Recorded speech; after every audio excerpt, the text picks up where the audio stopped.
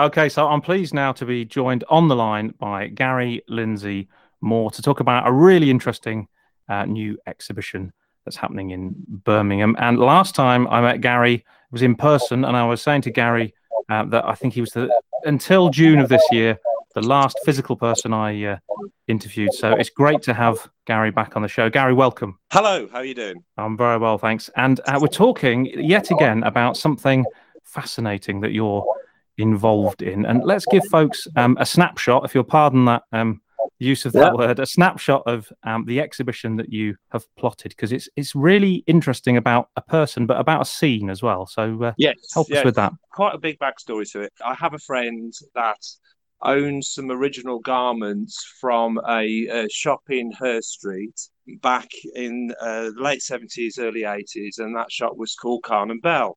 Now, on the alternative scene, Carn and Bell in Birmingham, they were pretty much the only place that you could get punky, very, very individually crafted items.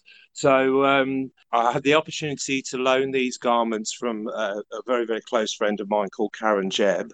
And I decided, when I knew that she got these garments, I just thought, well, we can't just not do anything with them.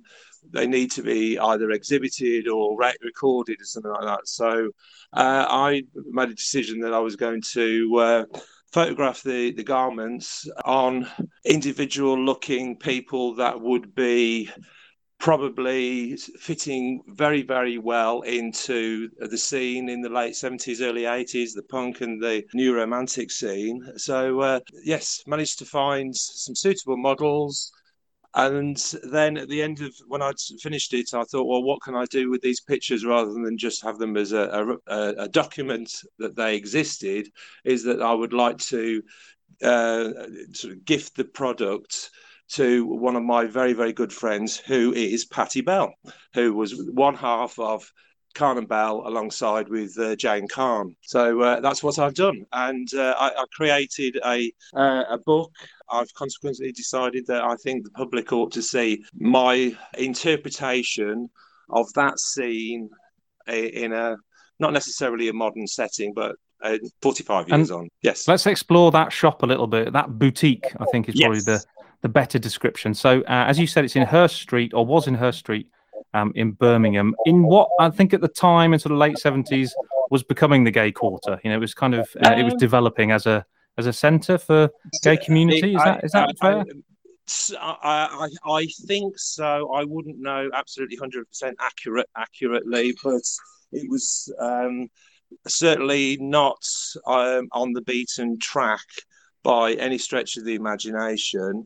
When I first visited Her Street, it was for me pretty much going into very, very unknown territory, because as a teenager in the 70s, I wasn't really allowed that much to roam too far away from the centre, if at all. A conversation with my cousin piqued my interest. I made a solo journey into Birmingham to find out what this shop was all about. And so I know it sounds like a huge drama of an adventure. It wasn't. I got off the bus at the old bus station, had a walk around, and actually you're pretty much on top of Her Street. But it seriously was like going into another territory. It certainly wasn't anything remotely like the Her Street that we all know and that we all love in this day and age. It was it? I don't know how to put it. Yeah, it was a little bit kind of run down, a little bit up and coming. I think they call it, don't they? Bijou. Let's talk a bit about the kind of designs, because the things that were available in that boutique, in that shop, have become quite iconic. And you mentioned that there are clear links, obviously, to sort of punk and the new romantic scene. Yes. So how important were those designs at the time, and how important have they been since? One of the huge things that Carn and Bell were known for was the original look for Duran Duran. This beautiful, romantically styled piratey, edgy look that these guys had, which would kind of set them apart. And look where Duran Duran are now. But yeah, Khan and Bell were. Well, it was stuff that you could not easily get. Like now, if I decided tomorrow I wanted to be a goth, you could just hop online and you can find goth gear left, right, and centre. It's like kind of really, really easy. But back in those days, you kind of had to know where to look, and it was all kind of. I like my cousin telling me about kind of about. I heard about it by word of mouth. It wasn't. I had no access to information like we do now. So that's what was. I think that was very, very important about Carnival, that they were like a calling card. Well, for somebody like me that came from Tamworth, which was a little bit out of town, it was like a bit of a gateway of knowing where to find other interesting stuff and knowing where to find other people that like music that I liked and like to kind of look a little bit different that way. It was extremely important about a place like the shop Carn and Bell. Equally so with Westwood, with at the time the shop Sex. It was part of that sort of finding out journey, because what you wore was your really, really identifiable with punks, is that what you wore was your sort of kind of Facebook at the time. Do you not think? I guess there's something to that. In my mind, I've got this picture of kind of Mr. Ben's shop, in this sense that you can go in and find the things that you kind of might want to be, and have an adventure. My first experience of going, and I didn't buy anything the first time I went, and it was just this sort of kind of huge curiosity. I'd heard about people walking around Birmingham with safety pins and bin liners and pegs in their hair and green coloured hair and blue coloured hair, and it was sort of. I just needed to know more about that, and yeah, I went into the shop, and it just seems that there was just loads and loads of really, really different things that I would never have sort of kind of dreamt of. There was like a vintage area at the back, so it was this sort of kind of combined experience. You sort of see these things that have been custom made, and they were highly individual, along with things like vintage dresses, jackets, and coats, and all that kind of business. A Mr. Ben shop wouldn't be too far away from the truth, really. Maybe, who knows? Well, let's extend that analogy slightly, and let's talk about the shopkeeper, or at least one of them. Let's talk about Patty Bell, and what kind of a character is she in this? I have never ever met Jane Carn. I just know of her from the name Carn and Bell, because I from conversations I've had with people recently, that she did do a lot of work in London.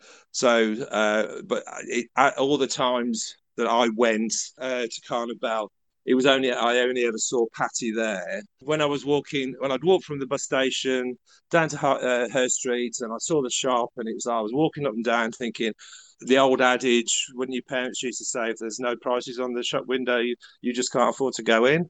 Well, I was even worse than that. I had no money to start off with. So I went in, I was walking up and down. I thought, I've got a brave walking through these doors. Walked through the doors, and the vision that I saw was how I describe it now: a 7-foot Amazon with massive blonde spiky hair, heels, major stiletto heels, and chains and leather, and just looking incredibly glamorous, but also the punk vibe to her. She looked like an Amazon, but what sweet, welcoming lady she was. And I remember her showing me rounds while I was looking at things, because I was the only one in the shop at the time. I think it probably went really, really early in the day. And subsequently, as the operator of the shop, I'm going to give her a real serious grade A for customer service. It's just the person. She always is with everybody, this sweet-natured, welcoming lady, but also looked extremely edgy and really piqued my interest. Okay, so let's move from talking about the character to the exhibition, which is on at Birmingham Rag Market from the 27th to the 31st of July. So let's start by talking about, I guess, the setting, but also how that came about. I love the rag market. I think it's ace. I've been shopping at the rag market myself for 40 odd years. I've come away with some amazing things, but one of the things is Patty has, for a long time, has had quite a close connection with the rag market, having at one time having a pitch there. She is very well known amongst some of the traders that have been there a long time. The reason why I chose it is I like it. I like going to the rag market. There's some great traders. I've had some just amazing gear from various people. Also, all the other things you can get so much there. If you need that sort of kind of general item, the rag market is excellent for it. But it's like the close connection that Patty's had with the rag market, with the clothing, and people. She is very well remembered, very fondly remembered by a lot of people. So I just thought it was quite appropriate. And also, it's quite near to a good cafe where you can get a really good cup of tea for £1.20, and that's always good. So the exhibition itself, there are, I think, 12 pieces of clothing that you have photographed that are pieces in themselves. Is that right? Yes, there's about a dozen items that I've got that I photographed. I am only going to be showing images of the garments that I photographed. These items are a personal collection. They're not for sale, so I don't want people coming along thinking I might just nab something really cool. No, I'm there to show these pictures, meet some interesting people, want to know a little bit more about the fashion history of Birmingham. And presumably this collection, these pieces, are they going to be available after the exhibition? Are they going to be in a book, or are they going to be online somewhere? Or I have produced a book, but I do like to keep things very niche and very limited. And I only made 12 copies, of which 11 of the copies are going to people that have helped me bring this project to what it is now.